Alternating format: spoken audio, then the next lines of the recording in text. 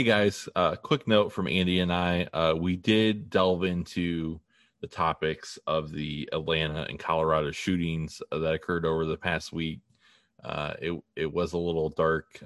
Obviously, it's not a great situation, but we had such a great conversation. Otherwise, we just pulled it from the show, and you won't have to worry about it. So we'll talk to you later. Yeah, and enjoy the positive news this week, guys. Hello, everyone, and welcome back to another episode of Buckeye Dads Discuss. I'm Josh. And I'm Andy. And Andy, it is a good day and a good week. It's a great day and it's a great week. My life was saved this morning. Yeah, you want to go ahead and tell the story? Yeah, so I'm sitting there just easing into the workday. It's probably 9 o'clock, something like that. My phone rings. I look down. It's my co-host on the show. So I'm already pretty excited. Like, it's 9 o'clock in the morning on recording day. All right, what do we got going on? Calls and says, hey, get on the website. COVID vaccines are going fast in the city of Toledo. So I hopped on the website. I am scheduled for Johnson & Johnson, the one-shot, one-kill vaccine, next Wednesday. Ready to go. Let's get this thing. Let's beat COVID. Yeah, buddy. And I got my first poke today at Flower Hospital here in lovely Slovenia. I got Moderna. I sat there for my 15 minutes and I could feel all the changes happening in my body. I could feel my superpowers developing. The chip is firmly implanted, ready to go. I can hear Bill Gates loud and clear. And one down, one to go, man. I am feeling good. But probably by the time this show drops, we will be communicating telepathically. Yeah, so to rewind just a little bit, I have been trying to get vaccinated and trying to get my family vaccinated.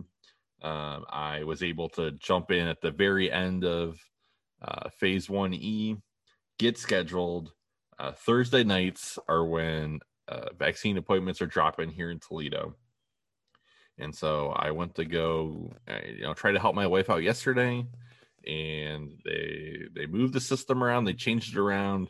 The Toledo Public Health Department had its own site for scheduling, and they had just now incorporated it into the larger statewide Ohio site. And so new appointments were supposed to drop at midnight last night. I stayed up until midnight. I get on the website. I'm messing around, and I hit a button to go to the next phase, and it brings me back to the first step. And I do it again, and I do it again. And so I struck out last night, and I was feeling pretty bad. And then I'm up in the morning. I'm checking my Twitter feed, and I see that it was a known issue. And then about half an hour later, it's resolved, and there are appointments at the rec center. So I message my wife. She gets scheduled. I message you. I call you on my way into work. You get scheduled, and I text Zach, who's been on this show, and I tell him all three of you are scheduled for Wednesday at the rec center to get your. I think the site sounds like it's pretty exclusively Johnson & Johnson, and yeah, so people are getting vaccinated, and I am stoked. That is awesome that we are all scheduled for the same day. And you know what? I'm going to back Lucas County a little bit. I didn't think that the Lucas County one that they were doing kind of independently outside of the state one was that bad. So I had been trying, for the last week or so, and I thought it was fairly easy to use. But man, was it easy to use that. I can't remember the exact, was it Get the Shot Ohio, something like that? Yep. Mm-hmm. The website. It was super easy. It took probably less than 5 minutes. All I needed was my insurance card. I think it was my birthday and, my insurance information and in and out, ready to go, scheduled in 5 minutes or less. Yeah, I didn't have any problem with their website either, and I was getting frustrated last night, but I'm glad that it seems like for once the site issues have been resolved, it sounds like you guys had a pretty easy, opportunity to register and get all signed up and all that. So very glad that it all worked out. Yeah, there should be no the technical details of getting scheduled should not be slowing anybody down. And if they are, man, message the show. We'll help you get scheduled. Because this stuff is important. Yeah, and I'm going to go out of my way to give a shout out to Governor DeWine, who I have both praised and criticized on this show over the past year or so. We haven't been doing it for that long, but the pandemic's been going that long. I don't know if it's just because, we're the 7th most populous state and that's why we're getting allocated out, a sufficient number of doses. I don't know if it's, personally due to his administration's, efficient handling, development of this website. But I mean, we have our neighbors to the north in Michigan who seem like they're much further behind us as far as what patient types are eligible to get the vaccine, being able to get scheduled for the vaccine. Knock on wood, it seems like it's going pretty smoothly in Ohio. And I hope that it's just genuinely, for good reasons and not because there's less demand than there should be in our state. And there's actually just going to end up being a large portion of the state that doesn't want to get vaccinated. And that's going to be its own separate issue as we go on in the next several months. But man, right now, I think the vaccine rollout in Ohio has actually been pretty commendable. Yeah, I mean, I see your fears there that it's a lack of demand, but if you look at the numbers, especially locally, I think we're closing in somewhere between 20 and 25% of the county has at least one dose at this point. So hopefully that's not the case, because I think we're really ramping up our numbers here locally, and I think it's playing out to be that it is just a really efficient rollout and not a lack of demand. I mean, I looked when I scheduled at 9:30 this morning, there were 150 appointments, and out of curiosity, I went back around 3 o'clock and looked, and I think there were only 70 or so. So I mean, they're going. And I mean, that number's hopefully even better than it sounds, just because obviously there are a bunch of children in Lucas County and they are not eligible for the vaccine yet. So, definitely seems like we're cranking it out. I'm hoping, we are an urban area. We are, number 4 in the state size wise, I believe. So I don't know how it looks in the rural parts of the state.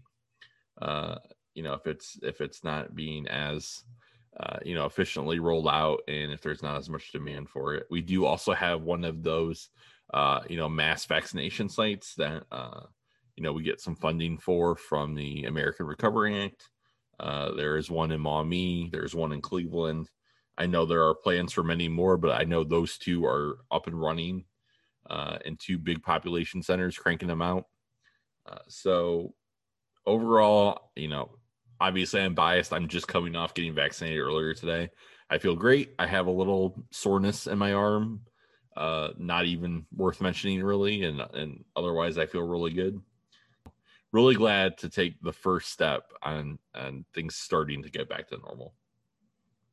Absolutely. Just getting scheduled today. I was buzzing a little bit all day. It put me in a pretty good mood to know that, personally I'm taking that step, and then also doing the socially responsible thing and making sure that we're going to get those numbers down, keep our community spread down. So this is going to be something that we're going to look at and say, what the fuck happened in 2020? But it's not going to be something that hangs with us, as a specter looming over us going forward.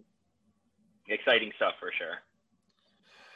Yeah, the only other vaccine thing I want to just plug real quick here is just AstraZeneca just shooting itself in the foot over and over, it seems.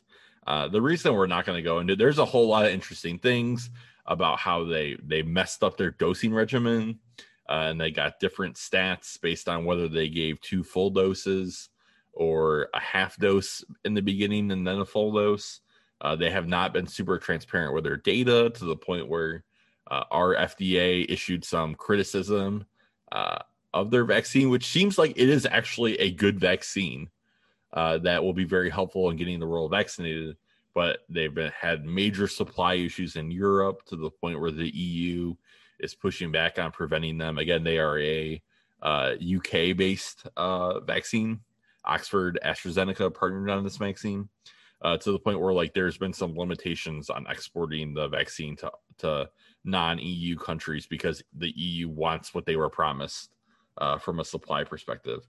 So I hope that the U.S. market was not really in their game plan, because between Pfizer, Moderna, and Johnson & Johnson, I think we have the supply to vaccinate everyone here, and really it's not going to be a critical vaccine in the U.S. population.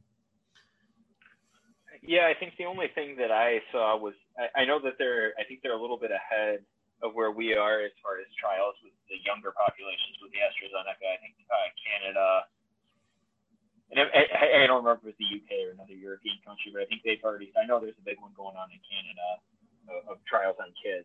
So I wonder if that's going to be, something that slows us down a little bit, because that's going to be something probably get approved for kids in Europe maybe before we see that here. But other than that, yeah, I mean, I think President Biden is looking at trying to maybe do 200 million doses in the first 100 days. So doubling what his original, kind of what he threw down on the table and said, I think we can do 100 million in 100 days. So what we're doing here, I mean, I think this is almost the moon landing of our generation. Like, this is exactly what America can do if we all pull together and kind of work towards one single goal and put our resources and our manpower to things. I mean, this vaccine rollout to me has been one of the most inspirational things we've seen in a while, just because for all that's wrong with America, and I'm sure anyone that's listened to the show more than once knows, I think there's a hell of a lot wrong with the country. It's just a great example of what happens when we can pull together and do the right thing. I cannot emphasize more strongly how correct that opinion is, and how underappreciated I feel like it is, maybe just in the closed circle that that I'm in, as far as the family that I interact with, and kind of the people in my immediate social circle. I mean, let's just step way back for a second.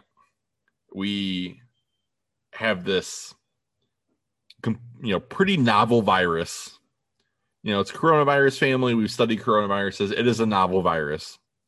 It starts out in the most populous country in the world. The details of its origin are kept secret by a communist government, setting the world back as far as managing the spread of the pandemic in the first several months.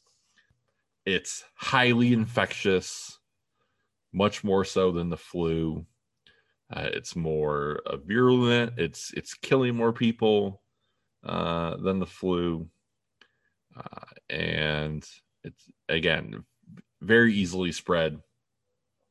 And within a year, we spit out not one, not two, and really three very solid. The J&J numbers are a little bit less, but the J&J vaccine was tested against more variants and in a more difficult environment. 3 plus the AstraZeneca vaccine, at least 4 now rockstar vaccines in the course of a year. And being able to, distribute that vaccine to, 300 plus million people in the United States, and, working our way through the 6 plus billion people in this world. It's phenomenal. It literally, like, this is, if you are going to diagram the statistical outcomes of how this could have been handled, we are in outlier land. We are in best case scenario. And again, we're crossing our fingers. We've tested it to the best that we can. The coronavirus itself is new. We don't know what its long-term effects are, because it has not existed for long-term enough for us to know the effects. We've used some novel vaccine approaches for this. We don't necessarily know their long-term effects, but we've tested them as best we can, and it looks very much like they are safe. This has been just a scientific achievement that is up there on the Mount Rushmore of what we've done in all of recorded history. Just literally cannot sing its praises enough, and I feel like a lot of people lose sight of that. Yeah, I was absolutely serious when if we're talking about the Mount Rushmore, it's the moon landing, it's this, and we'll talk about the other two. The serious, the wheel, sliced bread, something like that. But this is up there for holy shit, how did we pull this off? And I agree that people aren't recognizing it now. And I think when we look back 20 years from now, we're going to say, how the hell did we do that? And I think it's really important to remember too, that this didn't happen so fast because we were careless or because we cut corners. This was extensively studied. I mean, in a normal drug, and I mean, this is way more your forte than mine, but I feel fairly confident to say, I mean, with normal drugs, there's tens of thousands of drugs that are probably being studied at the exact same time. I mean, this is a scientific miracle of, we decided this is what we're going to put all of our priority and energy into. So it's not that we cut corners. It's just that, the regular approval process takes years because, one, with most drugs, you can afford to wait years.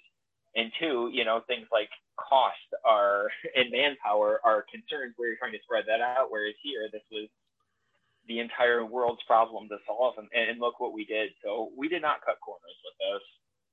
This is safe. Go out and get your poke and be a part of history. Yeah, I mean, you hit the nail on the head, right? Like we talked about in our significant events of the 21st century. I think it was on the honorable mention list, but we sequenced the genome, the human genome. We were able to take this virus and sequence its genome in like a day. And again, the year that we've had so far from the coronavirus, its genome being sequenced and us knowing exactly what it is, to us having vaccines approved in people's arms. The design of this vaccine and how it would be created, like the brainstorming part of it, the invention of it, was a very, very, very short window. Because we've been studying, this is, we didn't just magically, let's have an mRNA vector to do this. We had been thinking and theory crafting and working on this technology for several years at least. But now it's like, okay, we've been thinking about this. Now we have a real world application that is dire, that we need attention to right now. And really this past year, the reason that it's taken so long in quotation marks is just because it's all been, clinical trials to prove safety and efficacy. And again, we're not cutting corners. It's the fact that we have the best computers, the best computing ability for computers at any point in human history. It's the fact that all of the best scientific minds built on all of the, the learnings and teachings of our scientific ancestors. We've sat on all of that knowledge. We've put it to the best possible application. And man, this is just, again, this is good. This is Good News Friday. You and I are feeling good. I'm so happy that we made it to this point. And hopefully we're at the beginning of the end is my hope. Absolutely. All right. Fun science. Yep. Fun science. Again, science is fun, people. Science is studying how the world works. And I really could not think of anything more interesting from an academic perspective. So on that very nerdy note, Andy, this podcast is just going to be a mishmash, a cornucopia of just random topics. It's been a little while since we've discussed what's been going on in the world. This won't be all serious conversations, and you're going to kick us off with our very, very first topic. You subjected yourself to the Grammys. What's going on with music right now, my friend? Yeah, so I don't know if subjecting myself to the Grammys is as fair as saying this is like my wife's one guilty pleasure. So every year I watch the Grammys. I've started to make a habit, I think, of live tweeting the Grammys. So I'm going to start by saying I don't know who. I mean, they'll come out with the nominees, and I'm like, oh, heard of them. And then there's like three, never heard of that person before. I do know who Bad Bunny is now, because I watched the Grammys last year. I've literally never heard of Bad Bunny outside the context of the Grammys. I think he might just be like the house band for the Grammys. That's probably not right, but I have no idea. But it's a show. This year was a little bit different. So last year, I believe hit right before the lockdown. I'm not 100% sure. I don't know. I feel like there were a bunch of people doing a bunch of crazy stuff. Last year feels like so long ago. Maybe it was during the lockdown. I remember some guy like setting some houses on fire. I don't remember his name. He was a decent artist. I'm sure there's probably somebody out there that watched the Grammys that knows who I'm talking about. Anyway, I don't know. I'm gonna come back from that one. So, I mean, let's just skip to the best story from the Grammys. I had never heard the song WAP before. They performed it live. I don't know how the fuck they performed it live on national television. I don't know what I watched, but this was like, I'm pretty sure I just sat there and said, what the fuck, for however long it was, for 4 minutes straight. I don't know what that was. It was gross. It was gross. Like, I don't know how to describe that other than gross. Like, you're doing the part about best. the garage backing in the truck, I was like, what the? What? Oh my gosh. This was an experience. I don't know what that was. I hope to never hear it again. I'm sure I will at some point. But I mean, how is this? How was that on live? Like, tell me how that was on network television, please. Okay, first off, I have a question for you. Do you know who Ben Shapiro is? Is he that nerdy little dude that thinks he says like really creative conservative stuff, but he's kind of just a douche? You nailed it. 100%. Okay. You got it. Yes. So when this song came out, and again, I'm sure this is not his actual thoughts. I'm sure this guy is laughing all the way to the bank with just takes that are meant to trigger people or rile people up or whatever. But basically his reaction to this song, saying it, is indicative of all the moral depravity that is, in our culture, was basically just like, does she have like some kind of like disease? Like, why is it so wet or whatever? And then everybody was like, oh my God. Everybody was like, Ben Shapiro doesn't make his wife wet or whatever. And you're doing your best Ben Shapiro impression right now. We're gonna butt heads right here. Let's go. WAP is pinnacle of our music today, and is played way too often in our house, and just some really just creative, hilarious lyrics, and everybody should appreciate Cardi B and Megan Thee Stallion. It's amazing. You have children. I think we've already established, just based on how many times an episode I drop the F-bomb, that the language filter just doesn't exist on our house. It should. I'm not going to say I'm proud of this. And this is usually the line, like usually like a kid has to be like having, Max has to have his headphones on playing a video game or something like that or whatever. But Cardi B, love her work. Really just one of the foremost, not just women rappers, just rappers in general. Megan Thee Stallion, same thing. I assume that it like was the song so edited as to be unintelligible on TV? No, I don't think so. I mean, okay. I've literally never heard the unedited version, but there was some stuff that I was just like, oh, whoa. So my guess is no, not really. I mean, it was late. So they played it. I mean, it was probably, I don't know, it was probably at least 10:30, like in real time on the East Coast. So it's not like they played it, at 8 o'clock. So I would imagine that most parents would have had their kids in bed by then. So. Well, the clean version of the song, which is a ridiculous notion to even think of, the chorus goes wet and gushy, and the unedited explicit version is just wow. Lots of very descriptive metaphors for having sex. Just it's phenomenal. It's catchy. It's so good. Love it. Yeah, I'm not sure I hated it. I think I was just so shocked by it that I was just like, what? And first time, again, it's my very first experience hearing this song, and I think for a while I was sitting there like, they know what they're saying? Like, it's kind of funny. And then it Oh, was like, and then I paid a little bit more attention to the dancing, and I was like, oh, they know exactly what they're saying. Okay. Yeah. Okay. All right. I'm hearing what they're putting down. Got it. oh, I forget when the song came out or whatever. There was some Republican congressman who like, it was something where it was like got caught like on his computer like watching the video, watching the music video or whatever, which was probably as or even more explicit than whatever the Grammys performance was. I don't know what else there is to say.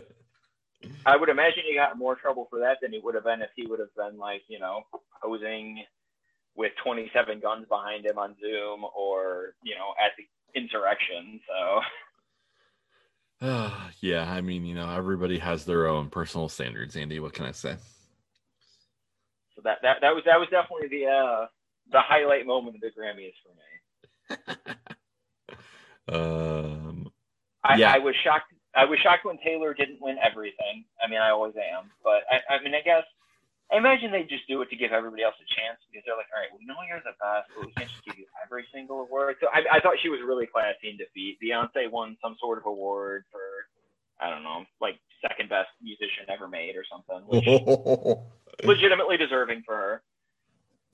She's pretty talented, but and Taylor did her part. I was like, hey, that's really good. I'm happy for you that you won second place to me. So people didn't take it that way, but that's what it meant. Yeah, I just am at the point in my life where I'm already just 60 years old, and I don't recognize most anything new at this point. I again in college, I started listening to podcasts a lot, and get the smartphone, get the app on there. And I'm listening to so little music in the car. So, and if I am listening to music, it's, it's a Pandora radio station. It's 2000s hip hop or it's classic rock. It's certainly not just what's on the radio, what's current. And so when I watch the Grammys, whenever that is, most of the times it's like, yep, no, haven't heard of this person, haven't heard of this person, haven't heard of this person. Oh, I think the one person I know is going to win. And sometimes they do, sometimes they don't. But yeah, not a huge thing for me. Yep, a very similar experience for me. One question you may be able to answer, is Lizzo okay? Because she was like every single song in the last Grammys, and I don't even think she was there for this one. Maybe she's just taking a vacation. Maybe she was just enjoying the fruits of her labor. I don't really know. All right. Well, I hope everything's okay with her because I enjoyed her in the last Grammys that I watched, but I did not see her in this Grammy. So hope everything's okay with Lizzo. She can come on the show if she wants to give us an update.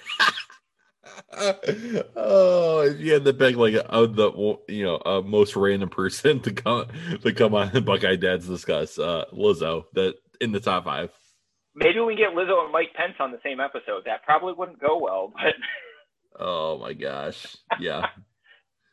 Oh man, amazing. All right, so the pendulum swings all the way back to the other end of the spectrum. I want to talk about the American Recovery Act, just one portion of it real quick. So we hopefully, most people are getting their stimulus checks if they haven't already. I got mine just 2 days ago. Money in the bank, very nice. But this bill came together pretty quickly. And one thing that I don't think got a lot of attention until right before the bill passed, when the bill passed, a little bit afterwards, is the new child care tax credit overhaul. So I just want to spend a few minutes talking about that, get your thoughts on it, sing its praises for a second. So, this is obviously relevant to you and I as fathers, and millions and millions of people across the country. I don't know 100% of the particulars tax language wise, but historically, over the last 4, 5, 6 years or so, the child tax credit has been $2,000 a kid. The child tax credit is pretty much where my wife and I get the overwhelming majority of our tax return. Just comes from having 3 kids. We're pretty close to even otherwise, and so that's great, cool. There were some limitations on who could get it. You certainly have a high-end income threshold where people who make a certain amount of money don't qualify for it, or it starts fading out. But there are also some people on the lower end of the spectrum where I believe if you hadn't paid a certain amount of taxes, you did not qualify for the credit in some way. And so the child or the child tax credit, not the child care tax credit. We're not talking about daycare. We're just talking about having kids. Gets overhauled just for this 1 year, and it's kids 6 or under now are $3,600 a kid. Any kid older than that is $3,000 a kid. And so you say, oh, what's the big deal with that? It's just an increase in money, which is it's a big deal, but it's not super surprising necessarily. It's not novel. But what we are going to try to do with this, and I'll explain try in a second, is you have the option to just take this full amount at tax time next year. But again, that's about another year away. But what this bill also allowed for was you could take half of that tax credit and take it as periodic payments throughout the year. And so the reason why this is so important, obviously, is you start having, it's almost like Social Security for kids. Like you have some guaranteed income coming in throughout the year. That's just, because you have a kid and you're still getting a very substantive amount at tax time if you choose to do this. And this bill was projected to cut child poverty by 50% in this country. And if you just take that sentence and you just marinate in it for a little bit, and it sounds like a very worthy cause to me. So, Andy, I just gave a recap. What do you think about this? I think my first question is, I don't understand what child poverty means, but my immediate reaction is, hell yeah, America, do you want us to keep having kids? Because, man, kids are expensive for our generation. So if you want to keep, having population in this country, thank you for throwing us a bone every once in a while. I'm personally going to look at it as my reward for all of the remote schooling that I did, because I think I deserve a full teacher's salary probably, and then some, because I think I probably did some things that maybe even went beyond what a teacher would do. So I very much like to think of this as like a refund for all of the education that I paid my kids' school for that they didn't provide over the last 2 years. I mean, I guess that's just a personal jokey reaction, but I think this is awesome. I think it's great that we're increasing the tax credit. I mean, kids are really, really expensive, as everybody knows, and to throw us working folk with kids a bone, I mean, I can't imagine that anybody's not just going to be investing that right back into their kids. So all the money is just going to go to help the kids anyway. And I mean, 100% of that money is going to be spent on one of the two in my house, and I'm sure it's the same way at yours. So I think this is great. Could you tell us a little bit more about what child poverty means, though? Because I'm picturing like my kid's going to start paying bills, and I don't think that's what they meant. As nice as that would be. Yeah, I mean, I don't have a strict definition in front of me, but basically just, the number of children in the United States whose families are at the poverty level, who, struggle with hunger and having the basic, necessities in life. And so, it's going to boost the income of those families. And it should, by what seems to be a very significant amount. So, that's great. I mean, obviously, who knows how parents will choose to spend this. I would imagine I'm gonna take the optimistic approach and imagine that parents love their children and are going to invest in them to give them the best that they can as frequently as possible. So as somebody who has 3 children, I will be looking forward to this for sure. It's the 1 month of the year when tax time rolls around where I'd be like, oh yeah, having 3 kids, what a great financial investment. Good job, Josh. I mean, this is totally worth it purely from a financial perspective. Obviously, children, I love you all very much, and you are all totally worth it, all 3 of you. But yeah, you look at how much just daycare costs for just 1 kid. And then everything else, and again, if you just want to, we say, oh, hey, you get the people who don't have any kids and say, oh, well, what did we get? Blah, blah, blah. And it's just like, from just a purely, if you want to take a cold, hard facts, rational perspective, the only reason that the United States population is growing at all, and really I think probably maintaining is more accurate than growing, is just immigration at this point.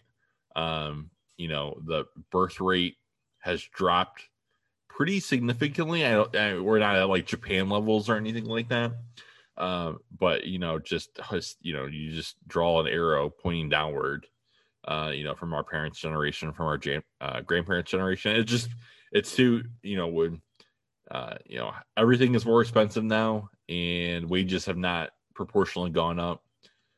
Student loan debt, insecure housing, the being able to buy a house is not attainable for just a lot of people, based on just their jobs or their even just where they live and just not having any affordable housing options.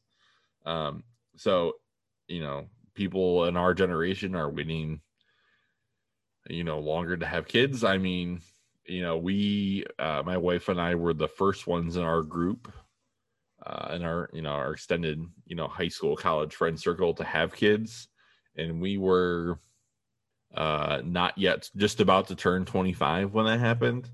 And we were early, but if you compare to my parents' generation, I mean, we would be pretty late. And now, I mean, 30 is pretty common, to get there and being like, okay, now I'm in the mode to like thinking about having kids. And whereas that would have been almost unheard of, in previous generations. So if you want workers to feed the capitalist machine, America, then make it reasonable for us to have kids. So absolutely, investment in our future. I want to push back a lot of it on the that's going to eliminate child poverty. As somebody who works in a field that touches poverty quite a bit, to pretend like, what, $1,400, what was it $1,600 difference in the child tax credit? You said it went from 2,000 to 36. Yeah, right? Either way, $1,000 or $1,600. Yeah, I mean that's it. I think that's a good marketing campaign if somebody's convincing people that $1,000 is going to make the difference between poverty and not poverty. We need to do a hell of a lot more, because we're not doing even. I mean, this is a very nice start, but this isn't even close. Families that live in poverty are punished in a lot of different ways in our society, and in ways that cost way more than $1,000 a year. And I could probably do a series of shows on that, so I don't want to get too deep into that. So I'm gonna say I strongly disagree with that, cutting child poverty, even if you use every one of those dollars in the smartest way possible. It takes more than $1,000 a kid to move the needle on poverty, but it is exciting. It's nice to see, some funding going towards people having kids, towards, supporting parents. I think we need to do a lot more, and I think this is a good start, and it's exciting to see. For sure on all that, I'm just going to clarify. I think it's more just the fact that you're right. That from a pure dollars and cents perspective, it's not overwhelmingly that much more to make a difference. I think it's more just having monthly access to that money, and having a steady stream throughout the year, as opposed to having to wait the full year, accumulate a whole bunch more debt, kind of just keep the cycle of poverty and debt going. But you're right. I mean, who knows? Well, let's wait and see what actually happens, and then the long-term effects of it. There are thoughts that again, this is only for 1 year. I believe Democrats in Congress are going to try to make this a permanent change, but it's by no means guaranteed. And the other confounding factor too is the IRS has basically been like, whoa, you're extending tax time because of the pandemic, cool. You're adding stimulus payments to us, cool. Like, the goal was for this to start in July, August, September, October, November, December. You get a monthly check. It's more likely now going to be the law specifically says periodic checks. So it might be more like quarterly or every other month. We don't really know exactly how it's going to be implemented yet, but I'll just close by saying this is the start of something good. Hopefully it can be built on and made even better. Definitely agree with that. All right, Andy, give us an update on what's going on with hockey. We're going to shift to talk about some sports for a little bit. So the NHL regular season is plugging along. We had, I think it was Montreal. I'm not 100% sure. Had to cancel a couple of games because of a positive test this week. Overall, I think the season has been relatively successful. Fans are getting back into the buildings for games, which is honestly a little bit scary to me. But I mean, I guess that's a positive that that's happening. Tough look for Michigan this afternoon. They got bounced from the NCAA hockey tournament for a positive test. So for some reason, even though the bubble has been really successful with a lot of other sports, I know the basketball tournament is in a bubble type situation. Hockey decided to just say, whatever, we'll just, hope for the best. And it has not turned out for the best, at least for Michigan. So they got booted from the NCAA Frozen Four tournament today. That's a tough look for Michigan. I mean, they're happen to a better team. They're a basketball school now, so I don't think they mind too much.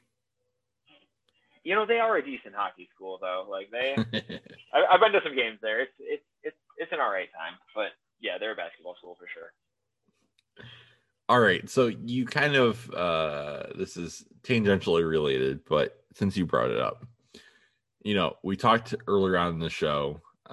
We're about to be vaccinated or in the process of being vaccinated. That the same holds true for our spouses. Obviously, not happening yet for children. So, when do you think you're going to be comfortable? We know that I believe our local teams are looking to admit people not at full capacity, but at reduced capacity. You and I enjoy going to Ohio State football games, NHL games, NBA games, college games. Where are you sitting right now? Like looking ahead, we have this backlog of concerts and movies and sporting events and excursions and museums and all of these things that we've put on hold for the past year. As we get towards the end, like, what are you thinking for that? Like 2022, realistically, I don't think a lot of that's happening this year. Yeah. Yeah. Until there's something that's worked out for the kids really, if I've been back, so I took a break from studying the numbers in Ohio because it was just driving me nuts, but I've been following them a little bit more closely now. And we've really plateaued despite the fact that our vaccine numbers are going up by considerable numbers every week. Our case numbers and our hospital numbers are not really going down. So I want to see some significant movement in the community spread, I think, before I'm going to be comfortable taking the kids anywhere. Myself, once I'm vaccinated, I don't know. Honestly, I don't think I'll probably go out to eat until 22. That's where I'm at right now. That may change if numbers improve, but I think I'm still looking for a while before I'm going to be doing anything resembling, what life was like before this. How about you? I'm not going to sit on the fence. My honest answer is I still want to wait and see. I still have, I got my first injection today for Moderna. I have 42 days is the metric for when they started actually measuring, efficacy and did it prevent, mild COVID, moderate COVID, severe COVID. So I still got some time to chew on this. What I want to see more, I do obviously also want to see drop in community spread. That would be great. But really, I want to see more data on, are these vaccines preventing you from actually getting the virus in your system? Are they preventing asymptomatic spread? Like, we don't 100% know yet. Do you still get COVID in quotation marks? And it, it's in your system, but it's not doing anything. It gets defeated by your immune system, but it's in your respiratory tract, and you can spread it to other people who are not vaccinated if you're not wearing a mask and following social distancing. Or, as it seems to be, I think we have some Pfizer data that's showing that it is these vaccines are in fact, not completely 100%, but they are overwhelmingly reducing asymptomatic spread. The virus is not taking a hold in your body at all. You're not spreading it to other people when you've been exposed to it. Now, again, we have quite a few different variants floating around where the vaccine is not as effective. Still, again, people, like, we're getting vaccinated. We're still wearing masks when we're inside. We're still trying to social distance the best that we can.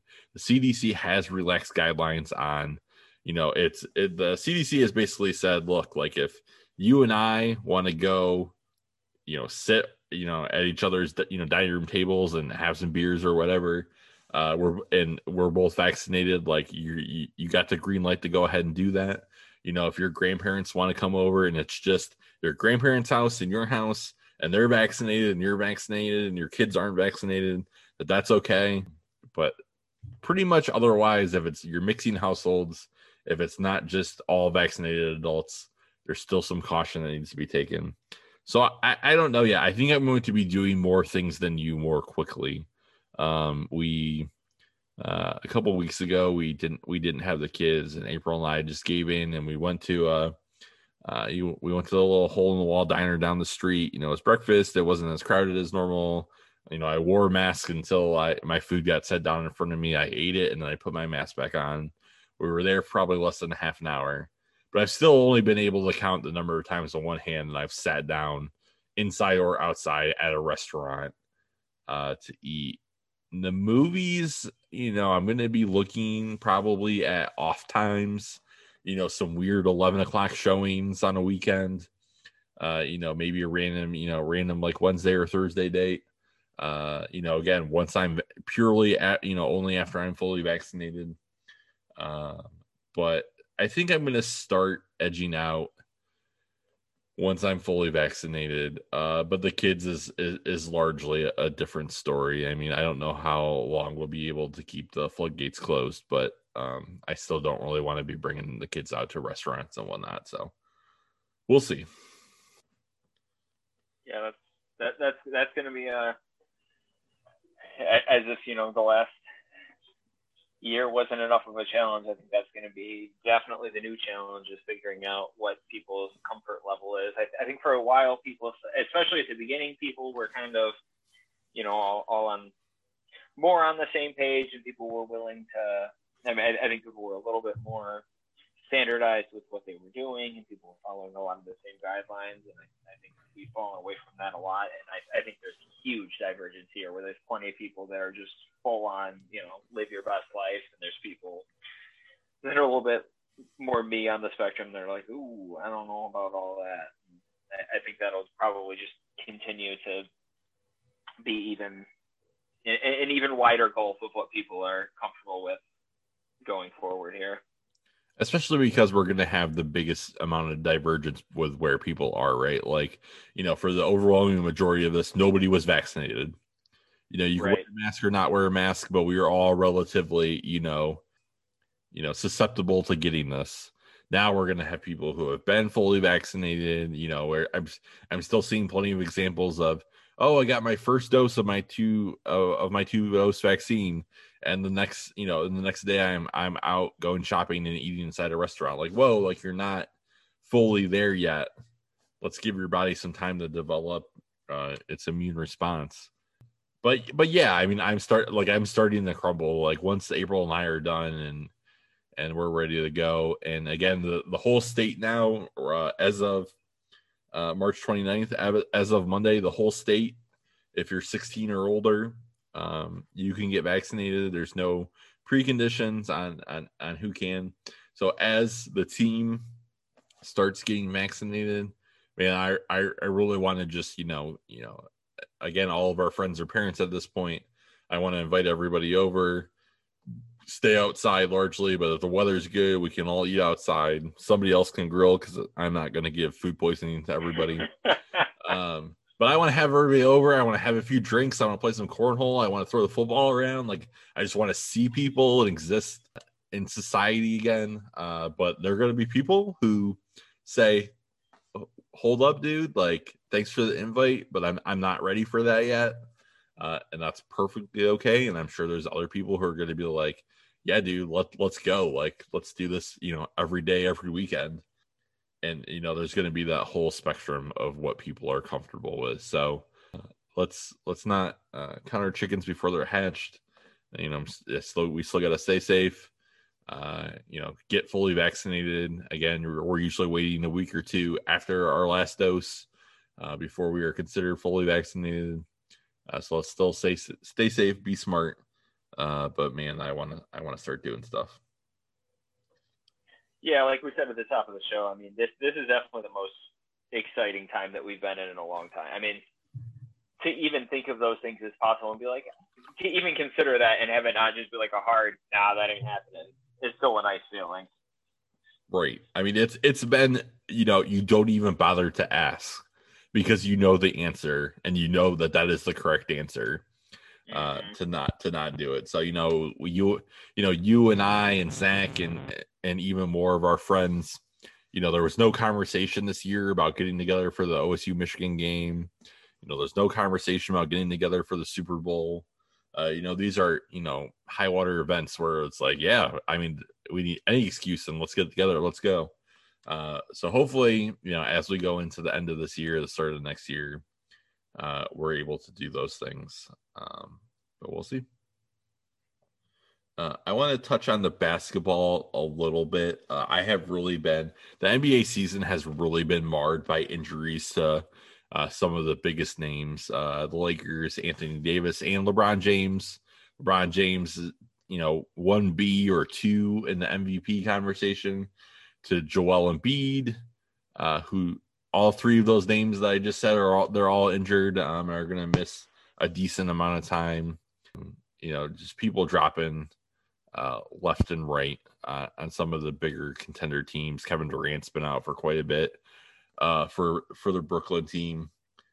So I haven't been as invested as I normally would be this year. Just haven't watched as much as I would. I did watch quite a bit of Big Ten college basketball this year, thinking that they were going to come into the tournament and dominate. We are on the eve of the Sweet 16, and everybody but Michigan is out. Michigan was a 1 seed. They are still in it. They could still go far. They should embrace their identity as a basketball school, but they are definitely not a football school anymore. But the basketball has been a bit of a letdown, especially after number 2 seed Ohio State goes down, if you know what I mean, to Oral Roberts. Aha, I see what you did there.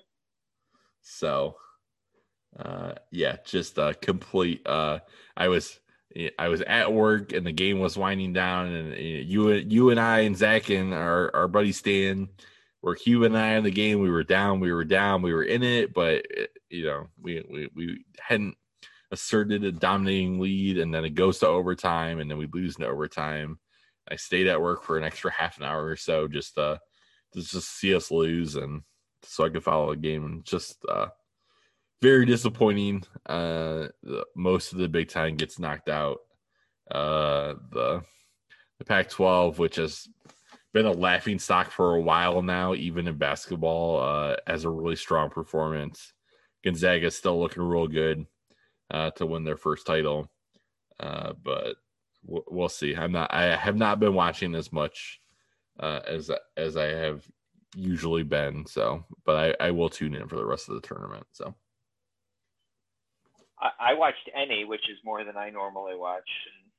And I think this is a good reason. I mean, a good illustration of why I don't usually watch college basketball. That just sucked. I was like, oh, how is he supposed to be good? Let me settle in. I'll learn a little bit about him. And yeah, I mean, I watched from the Michigan game of the Big Ten tournament, and then I watched them lose the Big Ten tournament, and then I watched the Oral Roberts game, and yeah, I was learning a little bit about who a couple of the dudes were. I was enjoying it a little bit. Not that I know shit about basketball, but it was mildly enjoyable for being a basketball watching experience. And they just go ahead and lose. I was like, this is why I don't get invested. So just to put a bow on this topic, EJ Liddell, who is one of our best Ohio State basketball players, just his final stretch, not super great. Lots of very critical turnovers and just bad plays in several of these last games. But he posted on Twitter some of the direct screen shots of some of the direct messages he's been getting about, with all kinds of awful slurs and swear words and threats and just, again, if you are the type of person who is going to, send that kind of stuff directly to, a college kid, really like, a kid, like I wouldn't have called myself that back when we were in college, but looking back, just like thinking of how young we were and how much we didn't know how the world worked. If you're that type of person, you're just fucking awful. Like I don't want to be associated with you. Don't call yourself a Buckeye fan.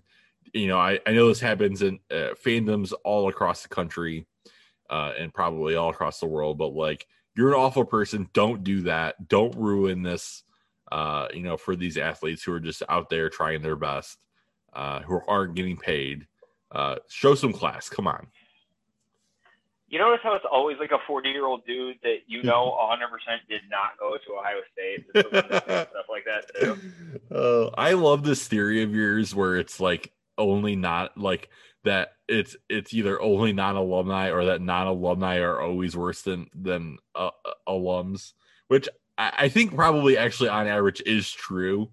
But I'm sure there are plenty of horrible alumni as well that do these things. But yeah, I mean, it's always like the guy who like, just kind of likes them just because he lives in the same state, and maybe he was hot shit back in his Division 6, basketball or football program, and he thinks that he can do it just as well as these kids or whatever, and that's ridiculous that they want to be paid, and that they should just shut up and dribble. It's always that type of guy. Always that guy. And fuck you, that guy. That's ridiculous. So yeah, that guy could have been a contender, except that he wasn't. I mean, did you play Division I basketball in the college tournament, in the NCAA tournament? I didn't think so. Yeah, if you want to track the correlation between those type of people and the type of people who peaked in high school, I think that there's a pretty strong correlation there. I held my breath that you were going to say Trump voters, which would have also been true, but we can move on from that. No, Trump voters don't watch basketball. Oh yeah, good point. Because of Colin Kaepernick. Oh, all right, we are off the rails. Okay. Great food truck, by the way. Oh yeah. Yep. Great perch sandwich. Oh, delicious. If you ever see Off the Rails, hit him up. Good stuff. All right. So, Andy, I need to get your opinion, father to father. All right. I had one of the more, and again, I'm not going to stray into the too personal. My son deserves his privacy. But punishing children is, I think it's a very personal topic. It's something that can easily get people pretty fired up. It's something that I don't think I have a great handle on. And I see all different types of strategies in our generation, very different strategies in our parents' generation, even worse strategies in our grandparents' generation, and how our parents were disciplined. I think it has gotten quote unquote better from grandparents to parents to us and our children. But you're the psych guy. I know that it's widely accepted that corporal punishment it's both not effective. It often gets you the outcome that you aren't looking for, and that there really is not a whole lot of data that shows that it is an effective form, and therefore you should not use it. Plus, along with all of the the Adrian Peterson type stories where you make your 4-year-old son pick his own tree branch and then you beat him brutally. Those horror stories that you hear, things like that.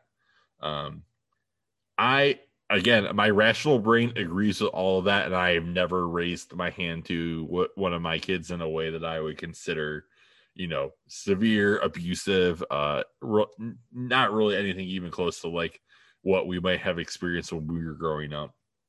But I'm not gonna lie, there's just this little voice inside my head that says, when you put your kid in timeout, when you just try to talk them through their feelings, and there's not, when you take away their things, that none of those really seem to get through more than, again, not the hurt, not to deliberately cause pain, but maybe a surprise, maybe just that look like, oh, hey, you got that slap on the butt, and this is I'm serious. You need to pay attention to what I'm saying type thing.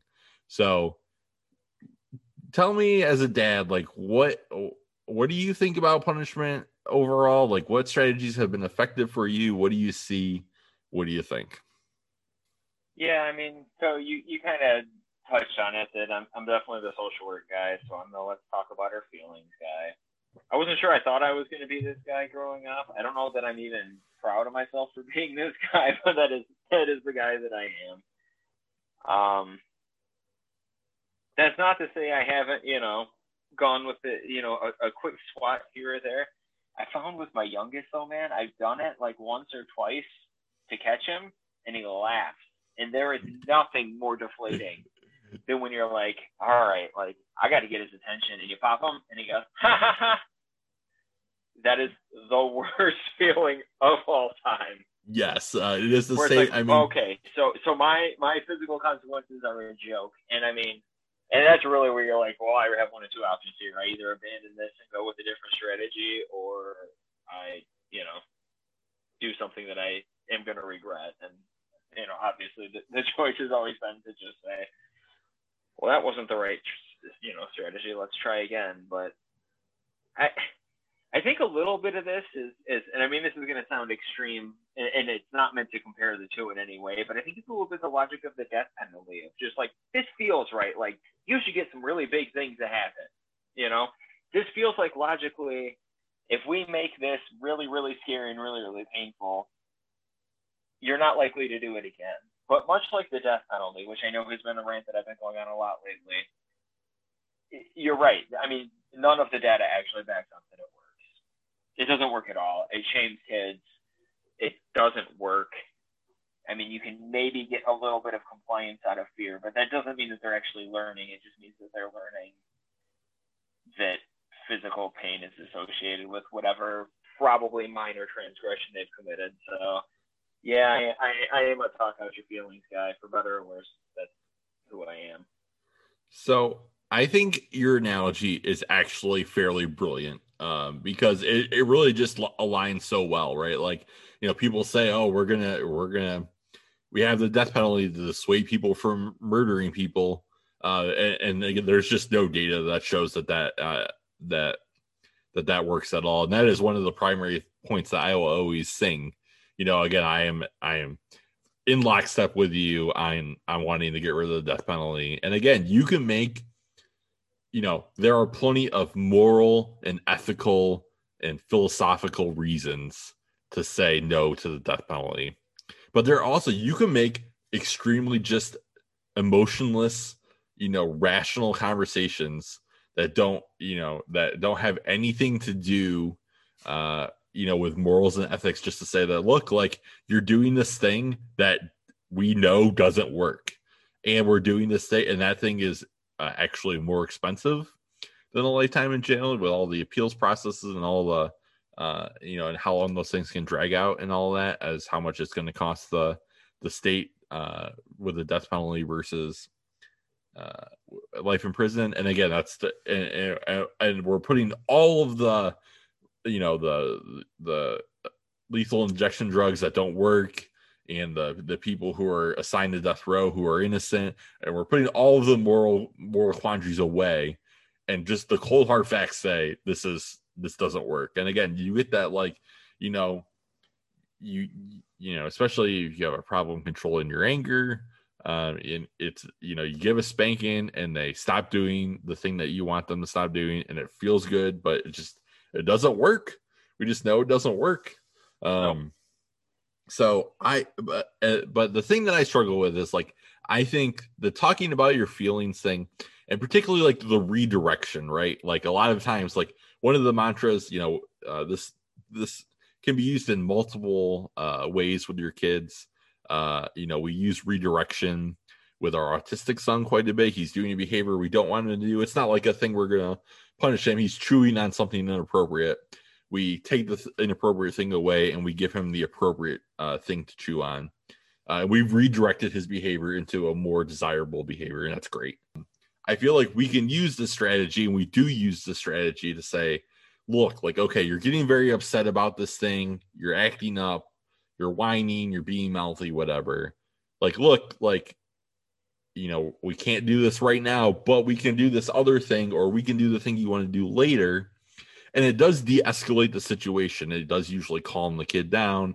It does usually, prevent a bad situation from getting worse. And we move on to the next thing. But there's just that part of me that's just like, okay, like you didn't really have any consequences for this thing. And since you didn't have any consequences, what's to stop you from just doing it again? And you just get redirected to a different thing the next time. We've done the timeout thing. We've done my oldest son is old enough now that things taken away. It was primarily, the when he was young, it was the iPad, and the iPad became the Switch, and now the Switch has actually become, thank goodness, like hanging out with friends.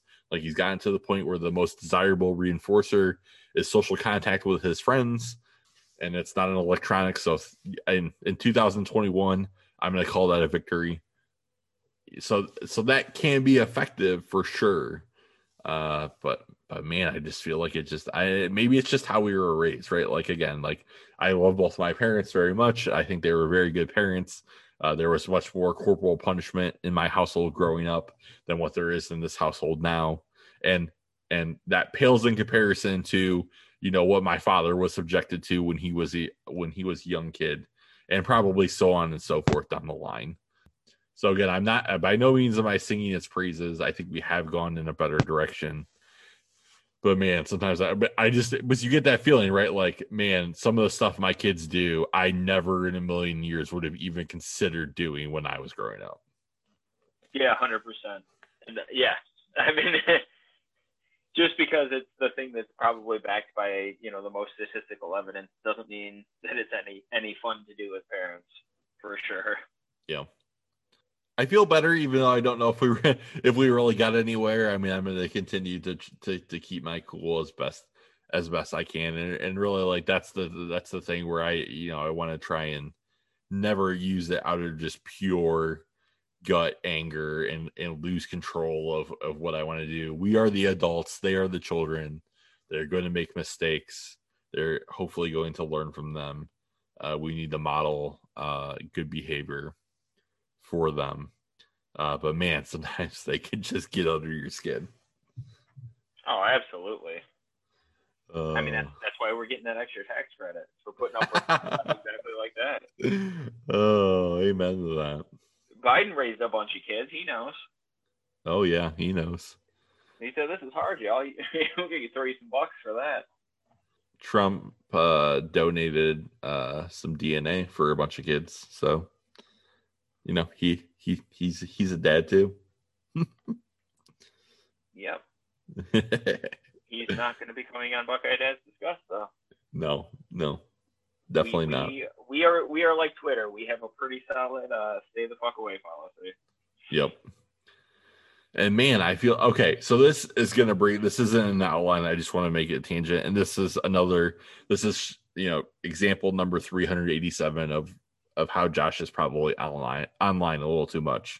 Over the past month or so, but particularly in recent weeks, the national media has been in this fever pitch, ridiculous notion about how important it is that President Joe Biden has not had a solo press conference with the national media to take their questions.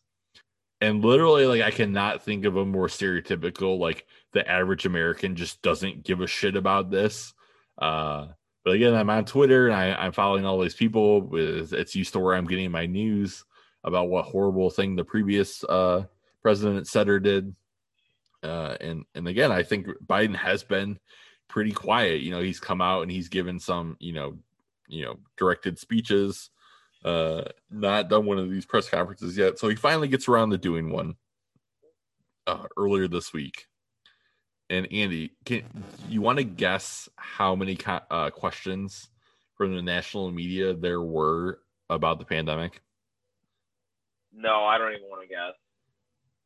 Zero. When you say the national media, I'm assuming that's not including News Corp. No, it's all the respectable places that again, like I'm sure Fox was there or whatever, but the first question goes to the AP and it's all a bunch of CNNs and NBCs and ABCs and Foxes and yada yada yada. Zero questions on the pandemic. However, this was one of the questions that was posed to Joe Biden. President Joe Biden, are you planning on running for president again in 2024? Wow. We're not even done with the first 100 days yet. Like, you guys are going to throw this huge fit about how he's not, and again, we all know what this means, right? Like, the press wants access to the president, sure. But this is clearly do you have the intellectual fortitude at the advanced age you are to go in front of, a whole bunch of reporters? You don't have the questions ahead of time, and to be able to stand up there, answer the questions, and not, Joe Biden shit the bed with some horrible gaffe that makes it look like you are this doddering old man who really shouldn't be president anymore. And you ask for this press conference, you get this press conference, and then you waste our time with stupid drivel like that. I just can't deal with it. My thoughts on that are, I feel like it might be a waste of time for the president to be holding a press conference. Like, maybe you could just make that a job in the administration where there's a person that briefs the press on what's going on. So that way he doesn't have to worry about that himself and just do like president stuff.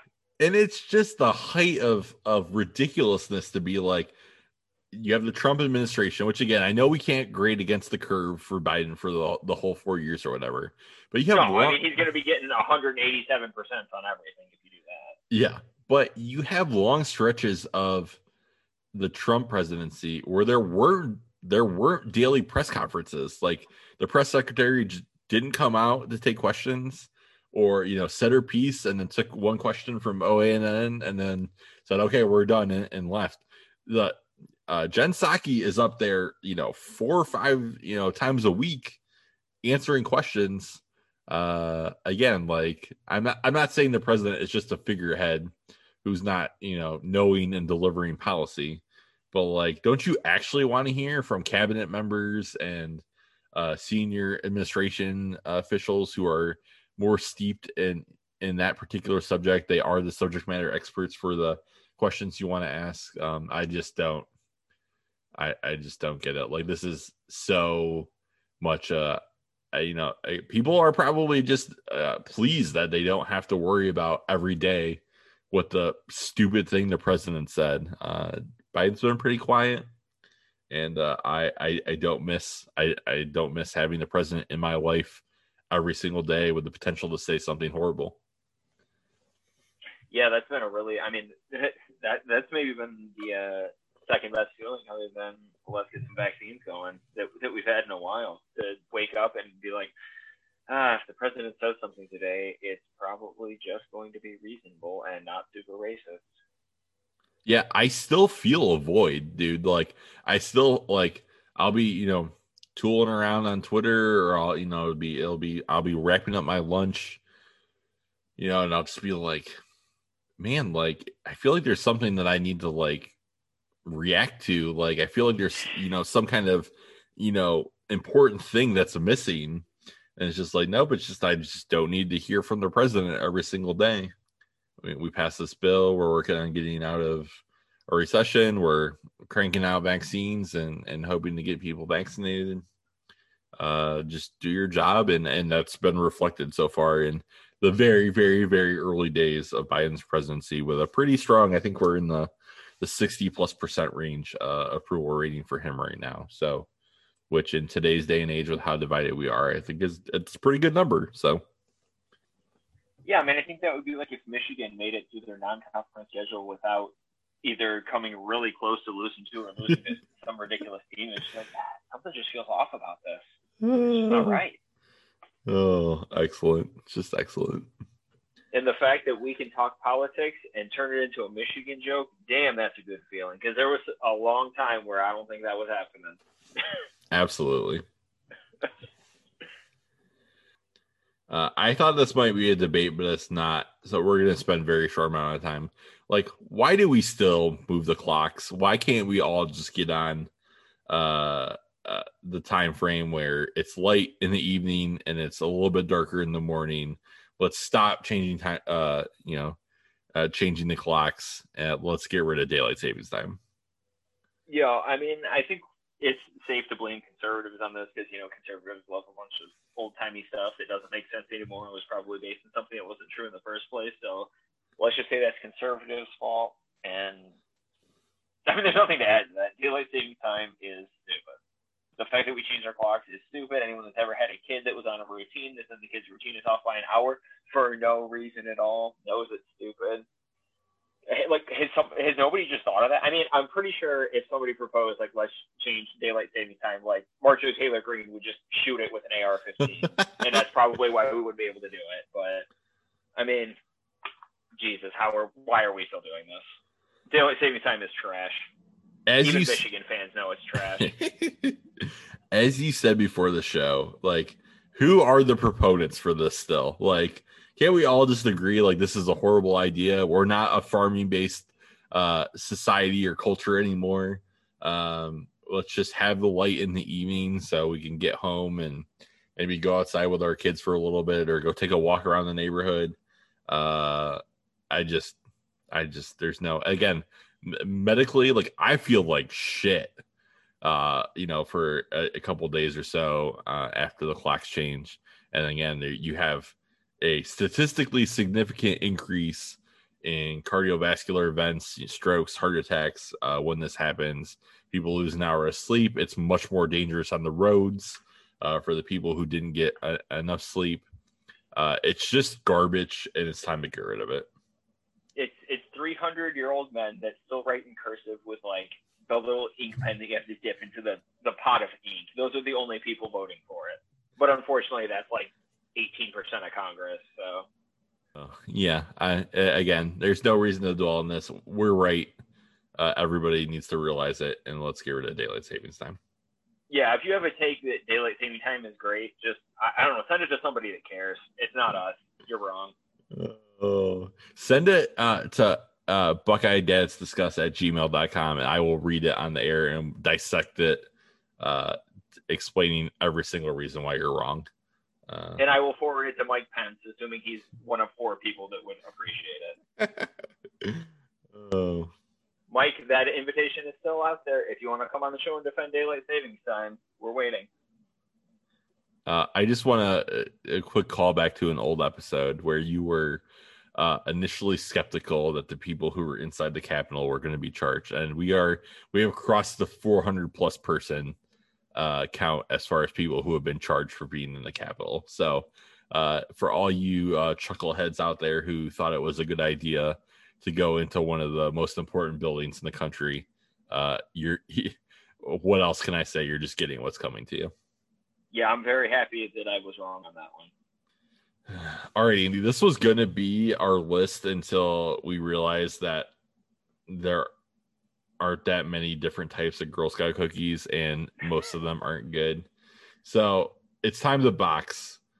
Give us your a quick top 1, 2, 3, whatever, of Girl Scout cookie power rankings.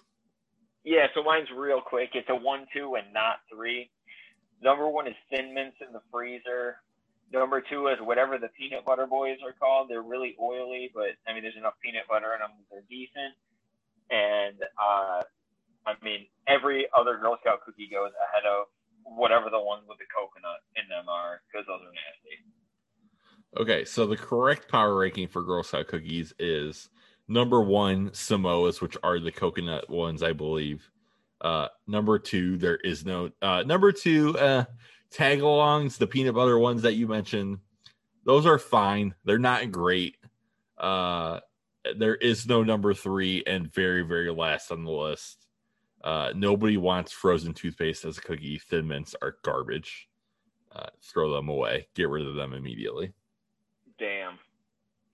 There's a time I would have defended Thin Mints a lot harder. I think it's probably been several years since I've had a Thin Mint, so I don't know that I can really be their hero, like in good conscience. But I don't know, man. I love stuff in the freezer. I like a Snickers bar in the freezer, and just I think it's that the Girl Scout cookies are just so oily to me, and Thin Mints are the least oily. Like, I feel like you could take a Girl Scout cookie and like dip it straight in olive oil, and you wouldn't even be able to tell. And I think the thing about Thin Mints is they don't taste like that. And especially in the freezer, they really don't taste like that. They have just like a satisfying, dry, crisp crunchiness to them. And they're solid with ice cream. Like, you crunch some of those up into ice cream, like some vanilla ice cream with a little bit of like crunchy mintiness in them. I can get behind that. Okay, so I have a counter proposal. And it's you prevent yourself from chipping your teeth, keep the Thin Mints in the freezer, squirt some toothpaste on your ice cream, and eat it, and you'll replicate that feeling right there. There you go. Yeah, I mean, I'll give that a shot. I don't think it's going to be good because that's a terrible idea, but I can support giving that a shot. I want to hear your defense of the coconut natties, though. I mean, they're delicious. To be fair, I hate coconut, so you're probably not going to convince me of anything because I think like the dehydrated coconut is like some of the worst shit on earth. I don't mind like coconut and like a pina colada, like the coconut flavor, but the little dehydrated strips of coconut that I'm making gestures that you can't see because we're not even on camera right now, but you know what I'm talking about? Hate those things, and they're all over those cookies. So convince me why those are not trash.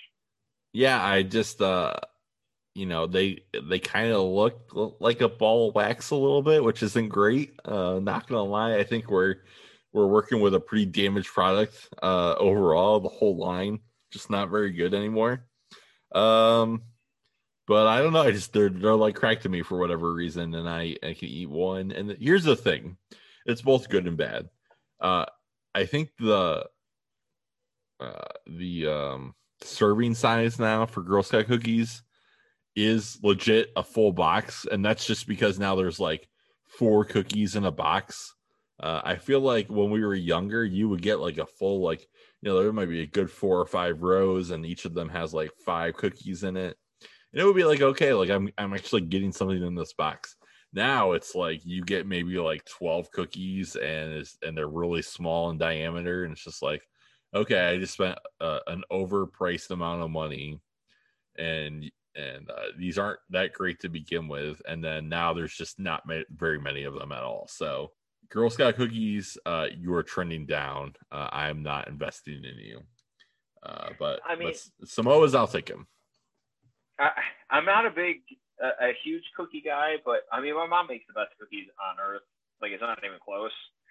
So if I'm gonna eat a cookie, it's gonna be one of my mom's cookies. It's gonna, like you said, it's gonna be 1,000 times better than anything you can buy anywhere on the earth.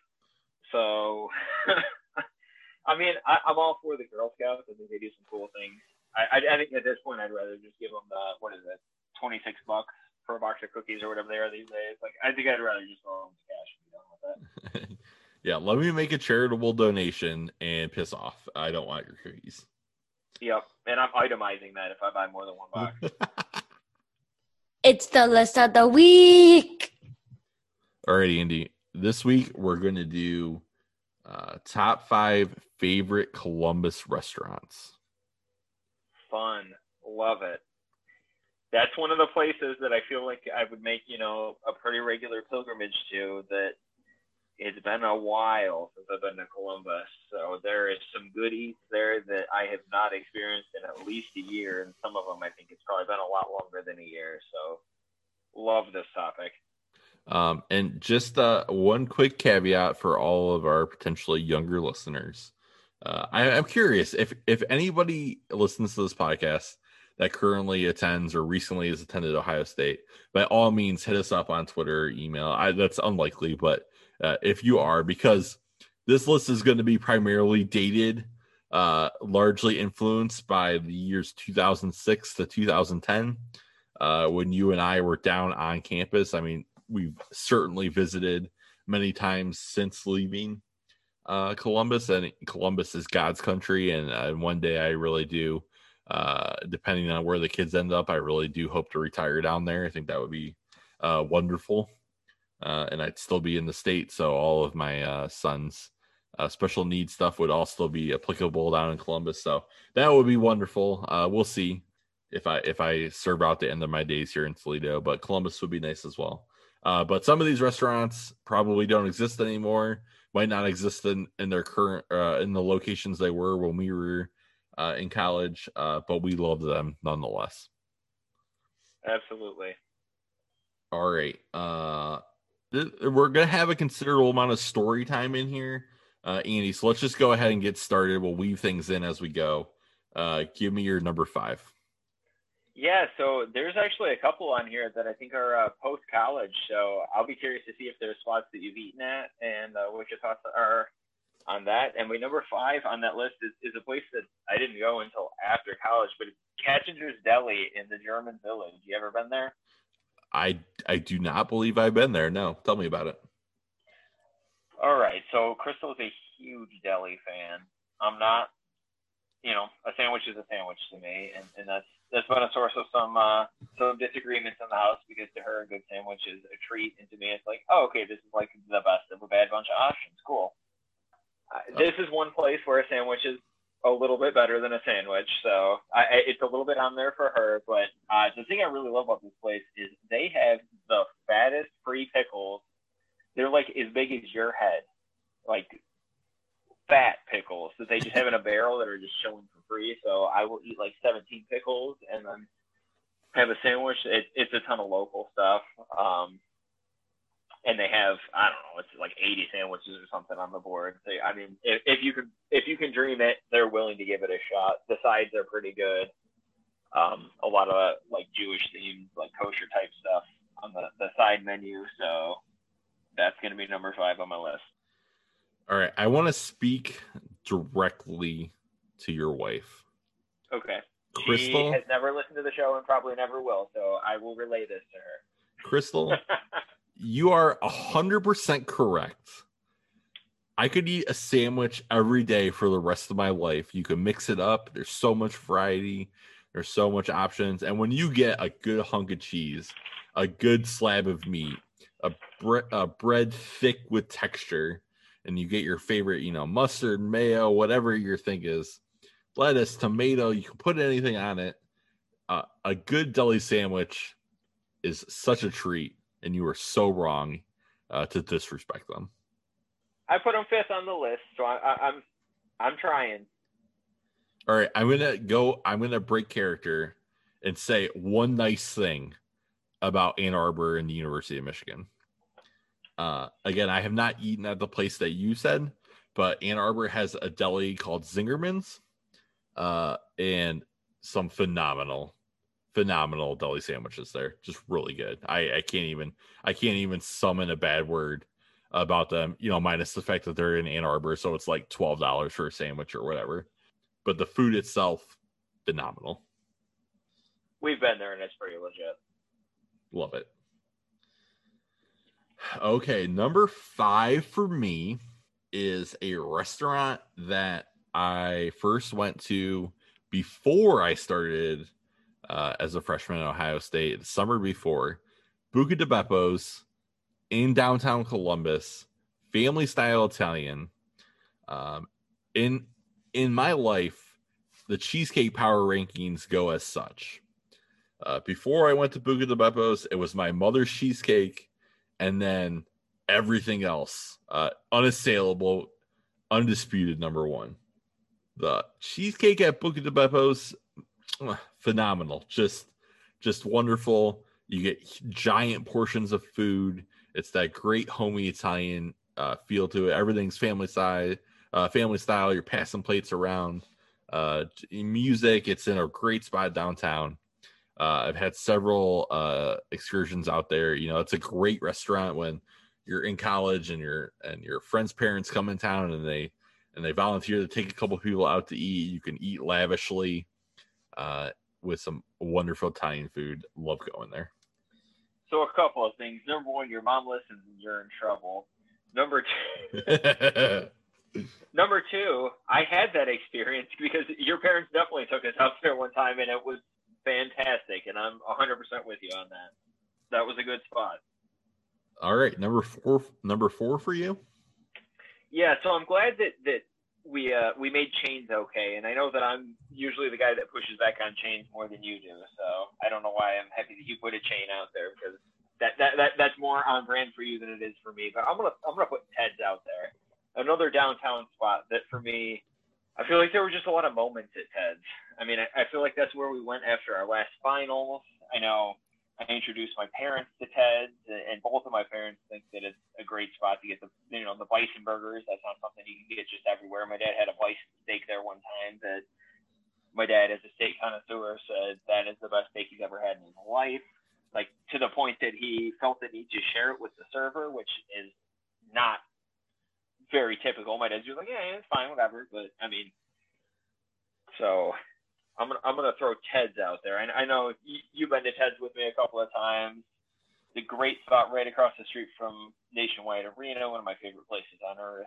So I mean, the view out the front window, you can't beat it. It's the home of hockey, so that's a great place.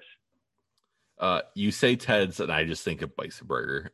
Delicious, wonderful, definitely a unique menu item that sticks out in my head. Didn't make my list, but definitely a wonderful place to have a meal. So well done.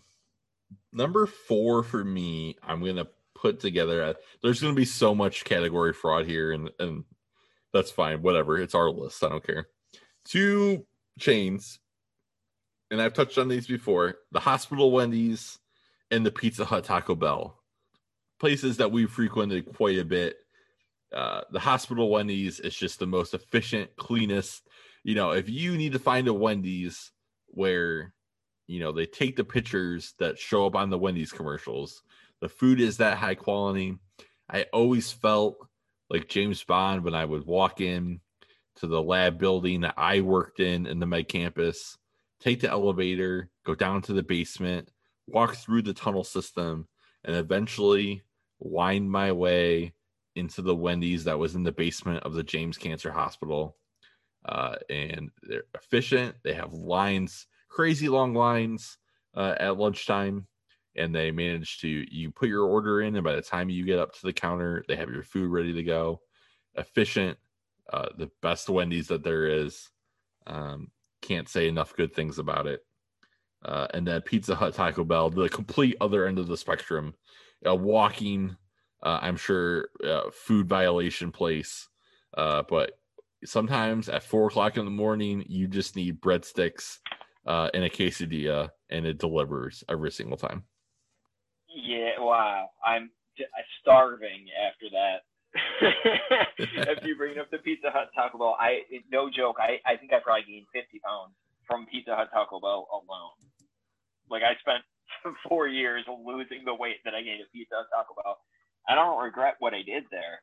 I did some disgusting things there, and I don't regret a single one of it. It was an adventure every single time, no matter what. I've even gone through the drive-thru, and it's an adventure in the drive-thru, let alone if you go inside and meet the cast of characters there. But Hospital Wendy's, that is the second appearance that Hospital Wendy's has made on this show. I don't even remember the context of the first one, but that tells you how many times you have a Wendy's that is so memorable that it's going to show up on multiple episodes. But you're 100% right. It is a Wendy's disguised. I mean, it's a Chick-fil-A disguised as a Wendy's. It's Chick-fil-A serving Wendy's food. It's that level of efficiency, but it's Wendy's fresh beef. That's a great spot. Love those picks. The last thing I want to say about this is someday, if I'm good enough and I stand before God in my final judgment, and he's gonna, pull the highlight reel up, and he's gonna show some clips where I led a band of people into the front. So again, you can get to that Wendy's through tunnel system in the lab building, but sometimes we were bold enough to walk in the front door of a legitimate cancer hospital, get in the elevator, and go down into the basement to go to Hospital Wendy's in the middle of the night. And that might not be our best look. I'm just gonna throw it out there. Look, I didn't know how to get to Hospital Wendy's, so I will be able to confidently say on Judgment Day, I was following you 100% of the time because I never knew how to. I don't think I ever went there. I 100% no, I never went there on my own, and I don't think I could have even got there on my own. So if that gets me any bit of a break, I was following you every step of the way. Oh man! All right, number 3 for you. Yeah, number 3. So we'll stick in the fast food kind of neighborhood. Raising Cane's. Wow, I can't believe I just like completely blanked on having this on my list. I still don't know if it would have made my list, mostly because while Delicious going down, it usually provoked a certain violent GI reaction from me. But wonderful choice. Yeah, I mean that's a classic spot. It's one of those places that was open until I don't know what 3-4 o'clock in the morning. Yep. So another one of those places that I think going there in the evening was as much an adventure as it was, a strategic decision to try and get some food. I mean, there were some of the more off-campus options that were definitely, you could actually just get food without it being a full-on experience. But if you went to the one that was on High Street that I don't even know if it's still there, that was, you never knew what was going to happen in a good way. But you knew at the end of the day you were going to get some consistent chicken fingers with 2 pieces of Texas toast and some sauce, and it was going to be a good night. That was for the first 3 years. So they took it away my senior year, which sucked. But for the first 3 years, you could get a $15 Blue Jackets ticket, and it came with a box combo from Raising Cane's, which at that time I think was $7 or $8. So I mean, you were basically paying $7 for an NHL game and getting a $7 meal. It was an amazing deal, and I ate a shitload of chicken fingers on the back of that deal, and I don't regret it. Very nice. Yeah, definitely. And that was our introduction to Cane's. There is not a Cane's in Toledo as of right now. And so good.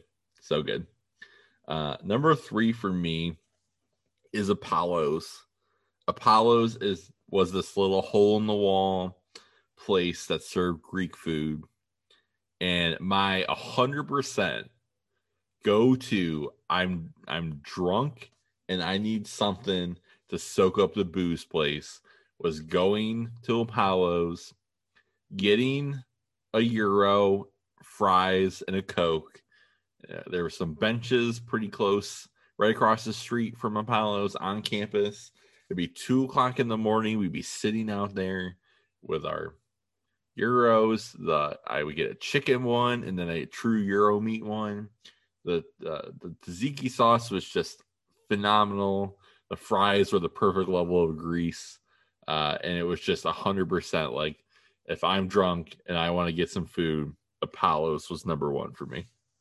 That's a good spot. I don't think it's there. We were talking a little bit before the show. I don't know that it's there anymore, so I don't know what the kids do these days. That's a spot that I feel like I probably underappreciated because I didn't love Greek food then the way I love Greek food now. So I do feel a little bit guilty that, I probably should have enjoyed that a little bit more in my days there. But Apollo's is a great pick. I feel like there was a handful. I mean, Cane's was on the list. PJ's was on the list, which is definitely not going to make the best Columbus restaurants list.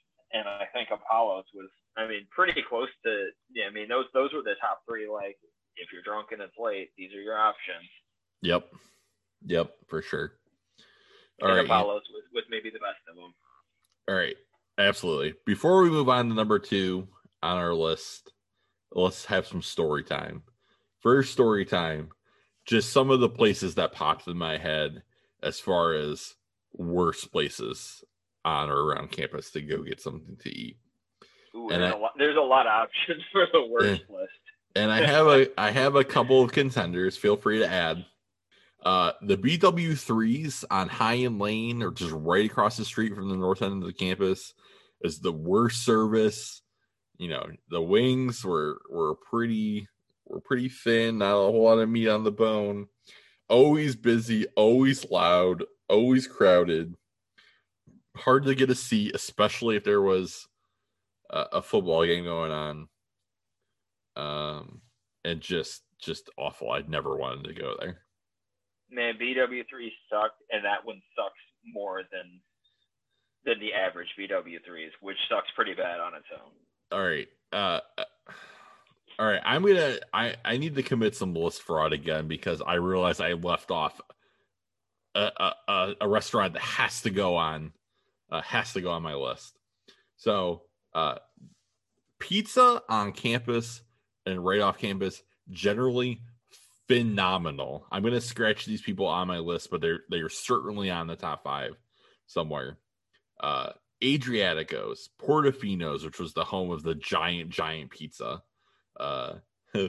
Donato's, affectionately Donato's, for our friends the twins. Catfish Biff's. There was this, I think it was called like a New York style pizza place that served pizza by the slice. Hound Dogs. There are so many good pizza places right around campus. And I'm just, again, I'm a person who thinks that even bad pizza is good pizza, but this was great pizza.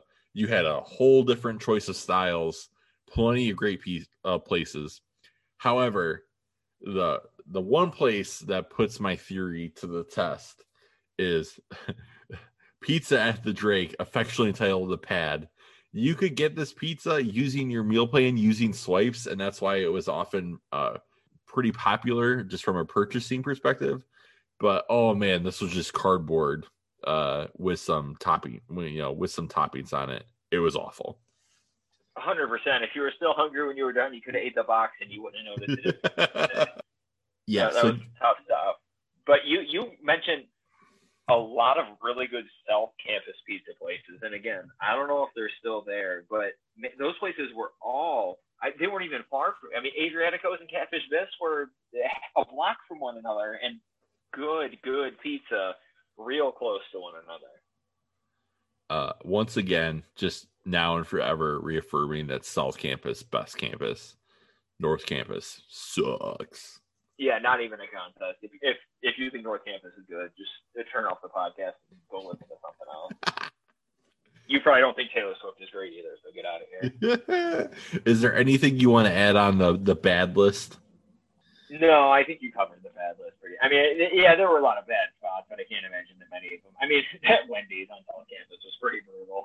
Yeah, that's true. The not hospital. It was, I guess, trying to compete with Hospital Wendy's, and you couldn't possibly compete with Hospital Wendy's. But that place stands out as being particularly like, yeah, we're not going there. But no, I think you did a decent job with hitting bad places. Anything in there was nothing really good in the South Campus Gateway. I feel like they touted that as it was going to be a bunch of good stuff, and I feel like all the places we ever tried there were like, oh, this is sweet. But yeah, I'm sure they're probably gone by now anyway. True. Okay, number 2 on your list. Number 2, this is a place I think you've gone a couple of times, but Tego. This was mine in Tego's spot. Yao's Gourmet House. Yeah, Chinese place like at the end of the street, 9th or 10th and High. Oh yeah, okay. I know which place you're talking about. Very minimal interaction by me. Yeah, that was a place that we would go on weekday afternoons a lot, and that, man, they had just a variety of great Chinese stuff. It was relatively cheap. You got a ton of it. It was spicy. It was that's maybe a bit of an emotional pick for me, because that's just a place that I really remember, having some good conversation. Really looking forward to, maybe the times that we go have a lunch there. But that place had some really good Chinese food. And I feel like that was something that was a bit lacking otherwise. Was, you had like the Panda Express as an option. But when you're talking about like a real legit place, Panda Express type, Magic Walk couldn't hold a candle to Yao's Gourmet House. So I hope it's still there. I think the last time I went down High Street, maybe 2-3 years ago, it was, and I was pretty happy to see that. So I hope they're still kicking there. The owners were always in there and super friendly. So great spot. Awesome. Okay, number 2 on my list, Buckeye Donuts. Defend yourself. Okay. There are few things on God's green earth better than a blueberry donut from Buckeye Donuts. Again, they're open super late.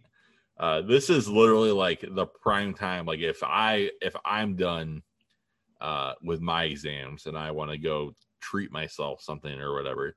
This is a little hole in the wall place. Donuts plus college equals happiness. The blueberry donut is the best. It's literally like, this is, this sounds insane for me to put a donut spot as number 2 on the list. So you can get our food there or whatever. But I love these donuts so much. Again, is this objectively, should this be number 2? Probably not, but I just have a special place in my heart for Buckeye Donuts. Yeah, so I was a little confused to see this on your list because I thought we were talking about restaurants. Yeah, well, sometimes, a donut can be a meal for breakfast, and 5 donuts can be a second dinner, and that's how we get to the freshman 15 and the college, I don't know, 25 or whatever. Bad decisions were made sometimes. I'm gonna give it to you because that was a great defense. I mean, I think my feeling. I don't get it. I thought they were average donuts, and I've been there plenty of times. I've been there with you. I've been there other times too, and so it's not personal. That's fine. I never thought they were anything more than average donuts. I'm also not a huge donut guy, so I may not be qualified to speak. Yeah, I mean that's okay. We can, again, different. As I tell my oldest son all the time, different people like different things. It's okay. But yeah, just oh man, I want to roll it. And again, so we're a little bit more story time. So a couple years ago, me, my wife, my mother-in-law, and my brother-in-law got tickets to the Ohio State Northwestern game. We were all set to go, but it was good. Not just going to be, we're going to go to the game, but then we were going to walk down High Street, and I was going to kind of get to do my nostalgia thing a little bit. And I wanted a blueberry donut for Buckeye Donuts. So I wanted to just, maybe hit up Apollo's, just pick whatever, maybe go to Cane's, pick one of these memorable spots. And I think 3 days before the game, maybe it was 2 days before the game, let's say 3 days before the game that night, my wife is a trooper, but she's looking a little like white in the face, and says that her side hurts. And I'm like, okay, well, like, obviously there's the thing that you always think of when your side hurts, so she still has her appendix in her body. So we go to urgent care, and one of the ways you test for appendicitis and whatnot is you stand on your tiptoes, and you let your balance fall, and you fall, and when your heels hit the ground, if you have that impact, it works its way up your body. If that just like cripples you in pain, there's a good chance that it's your appendix. And she did that, and she definitely had a lot of pain. But the doc said, "Oh, go home and rest and see if you feel better in the morning." So morning rolls around, and terrible advice. Yeah, exactly. Morning rolls around, and she does not feel better. So on to the hospital. Yes, her appendix has burst. Hospital, appendectomy, and whatnot. And again, like my wife and I has had this debate multiple times. Like, sunk costs. We've already spent the money for the tickets. It is what it is. You're in the hospital with surgery. We're not going to the game on Saturday. Oh, well, according to my wife, we are going. She's going to be fine for it. Can't talk her out of it. So we go to this game. We take our seats. And I'm noticing as the game goes along that my wife is pretty cozy in her seat. She's not really jumping up to stand up to clap when something good happens. She's not really cheering. She might get up, but then it's pretty ginger to sit back down. Again, she's just had surgery to get her appendix taken out. And so she's clearly putting on a brave face, but wilting as the game goes along. And man, I really wanted to go down High Street. And she's saying, "Oh, I'm good." And "Oh, I'm good." And we're staying downtown, way down Neal. And so we start walking. But, the plan was this to swing down Lane and then go down High and walk around or whatever. And she can barely move at this point. And so we end up having to walk still a good ways to get to a bus stop, to go take the bus all the way down Neal, still have to walk. She can barely move by the time we limp into our hotel. We did not go down High Street. I did not get to eat on campus. We instead ended up ordering a pizza from Donato's that takes an hour to arrive. It's like 12:30 in the morning at this point. I am extremely irate, trying to keep my cool in front of my in-laws. But yeah, that is, if you want a showcase in pig-headedness and stubbornness, April, my wonderful wife, I love you, but what a night that was. Man's just trying to get a donut. I just wanted a blueberry donut from Buckeye Donuts. Make me a donut, clown. But yeah, and we walked down High Street a little ways, and honestly, I don't even know if it exists anymore. So, your disrespect to Buckeye Donuts potentially willed it out of existence. So I hope you're proud of yourself. Man. All right, Andy, before we go into number ones, again, this is just what a trip down memory lane. I just want to talk about true on-campus places to eat before we give our number ones. So some of the big ones, again, we're tilted towards South Campus. You have Marketplace on 10th and Neal. Yep. That's kind of more upscale. My favorite Marketplace story is that one year our buddy Obi and I stayed about a week after going into Christmas break, and the only thing that was left to buy at Marketplace with our swipes was we got a ton of Hot Pockets, and I got chicken salad sandwiches and like 48 cans of Coke, and that's pretty much all I ate and drank for about 5 days in a row, and I've never had a Hot Pocket ever since. Nice. Mirror Lake Cafe was a personal favorite of mine. Open extremely late in the evening. Going back to, you could get a very good sub or sandwich there.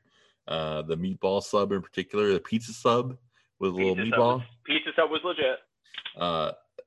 Really good. And in the end, I want to tell a story about the Mirror Lake Cafe. It's relevant to you. Sophomore year. I see your notes, and I think it's getting late, and we should wrap up. I'm sophomore year. I'm sitting in the quad with a bunch of guys. We're all just kind of playing video games, hanging out. And a certain girl from our floor comes storming in to this room, completely distraught because her boyfriend is no longer her boyfriend anymore. And she's just beside herself. And she's really hungry, and she wants to go get a meal. And every other guy in this room looked at me because I had just said, "Hey guys, does anybody want to go out and get something to eat?" And they looked at me and they said, "Oh, Josh hasn't eaten yet. He would be happy to go with you." Ooh. And so I walked down to Mirror Lake Cafe with said girl and had a very long lunch explaining to her that her boyfriend, my co-host on this show, it's not you, it's him. It wasn't gonna work out, and I feel really bad for you, but you're young and you've got your whole life ahead of you, and it was an experience. Let's put it that way. So fuck everybody that was in that room for throwing me to the wolves. But yeah, what a great story. Really enjoyed that one. Yeah, so I don't think I've ever heard that story before, actually. Maybe I did and I've just forgotten it, but well, you weren't in the room, obviously. You were doing your best, hiding out or whatever. I'm sure I was. and yeah, that's always stuck in my head. It was just like out of a movie, legit. Like, you got 5 guys in a room and 4 of them snap their heads around to look at me. And then Max Life, our buddy, who we affectionately called Fuck Dude. Those are the only 2 words in his vocabulary. He said, "Oh, hey, Josh would love to go out and get something to eat with you." And I'm sure that's not what he said. They said, "Fuck, dude, Josh will probably fuck, dude, he'll get something to eat with you." Fuck, dude. Yeah. So, and then bullshit. I owe you a nice meatball sub from somewhere then to make up for the one that I'm sure you didn't enjoy that afternoon. And then finally, last and probably least, Kennedy Commons, our beloved KCOM, dining hall attached to our dorm that I once tried to enter without shoes. Sometimes you just need to get soft serve ice cream for breakfast. And again, we're right back at it with a freshman 15 and change. Yeah, not exactly anything you're writing home to your mom about, but sometimes you just want to, not have to leave the building to go get something to eat, and you're gonna go to KCOM. That's great. I remember brunch went till 2:00, and I remember seeing you roll in there more than a few times at like 1:57 and a half. Yeah, and I had been awake for about 5 whole minutes at that point. So. Oh yeah, maybe. That was a good spot though. Yeah, the action station was, you could occasionally get something halfway decent out of there. Yeah. Alrighty, Andy. That was lots of diversions and segues, but give us your number one. Yeah, so number one on my list is actually a place I never went in college, but it's become my favorite Columbus spot. It's Tip Top Kitchen, downtown. You ever been there? I don't think so, no. Man, it is a hole in the wall. I'm not even a huge fan of pot roast, but I have the best pot roast sandwich I've ever had in my entire life there. It's cheap drinks. It's cheap food, so it's certainly not going to break the bank, but it's really just really good, like homey type stuff. It's the kind of stuff that your parents would make, but you can get it at the bar with like a $2 beer on top of it. So that has definitely become our adults only Columbus stop. So it is a place that you probably could take the kids, but we decided that's a place we're going to keep just for us. So we've been there a couple of times when we've been down there, and man, that is a place I'm just in love with these days. So Tip Top Kitchen. Honestly, I can't even. It's further south than Nationwide. That's about all I can tell you downtown. Okay. Look it up. It's all a right. couple blocks like south of Nationwide, but not too far from the arena. But okay. It's a great spot.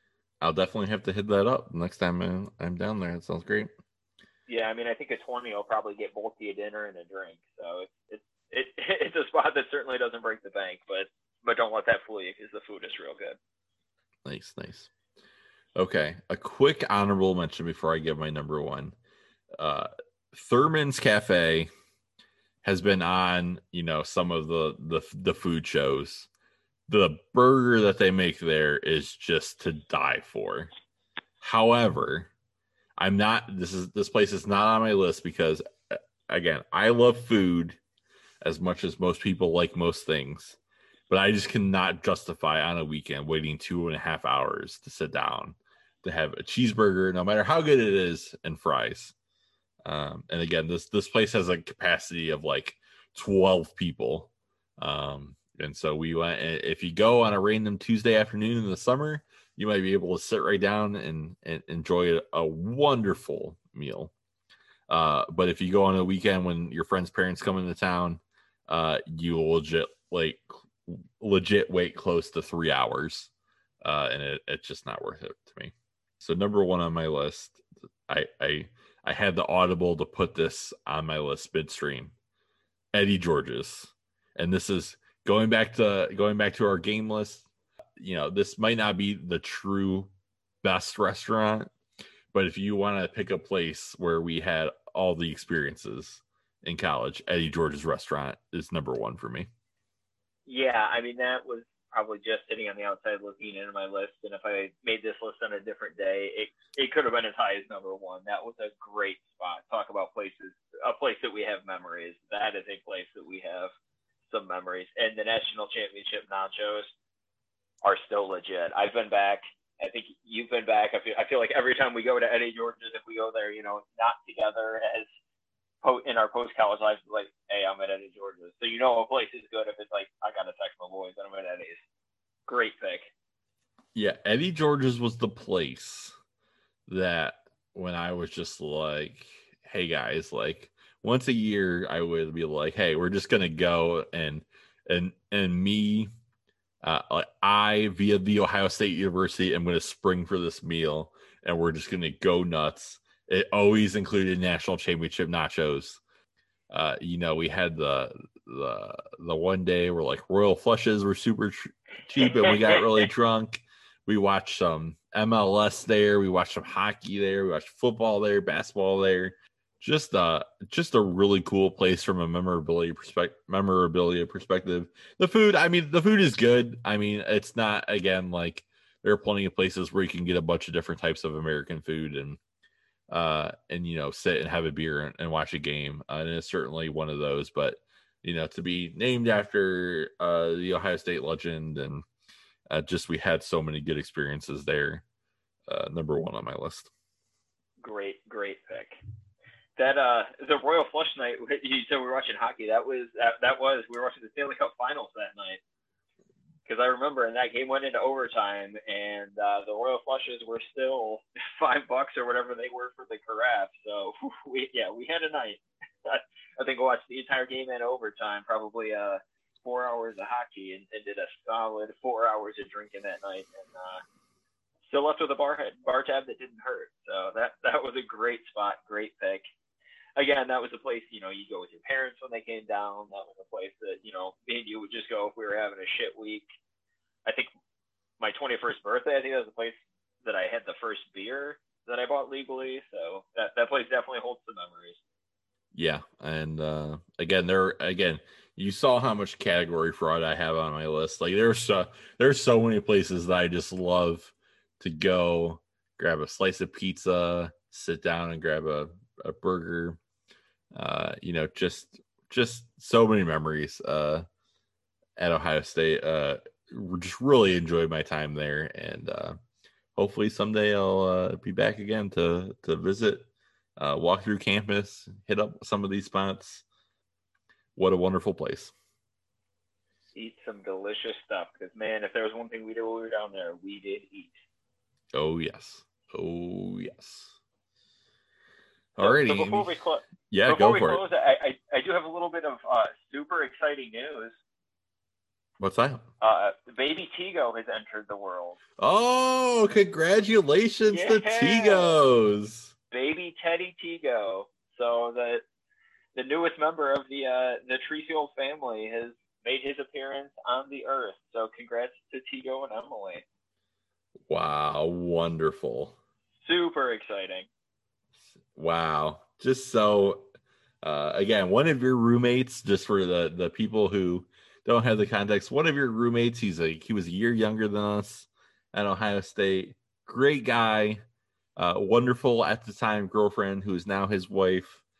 Just two quality, upstanding people. Some of the best you'll ever meet. And congratulations so much to the two of them. Welcome to the Parenthood Club, and best of luck, happiness, and health to you and your family. Yeah, you guys won't be sleeping for like the next 3 years. So, if you're looking for something to do, turn on the show. but congrats, that's super exciting for them. So I know that's obviously something they've been looking forward to for a long time. So welcome, baby Teddy Tego. Love the name too. That is a world-class name. Just excellent. Wonderful. Wouldn't expect anything else from those two. Oh, what a great way out of the show. Yep, that was pretty exciting. So that news just broke. So we stick that in there, have a little bit of a live reaction to something that I think is super exciting on a show that's been very exciting itself. Positive news, and what better news can we have than adding a new human to the world? So enjoy that tax credit, guys. Wonderful. Just wonderful. Alrighty, Andy, this has been another episode of Buckeye Dads Discuss, and we'll talk to you guys later. All right, stay safe and get that shot, Ohio. Buckeye Dads Discuss is a podcast hosted by Andy and Josh.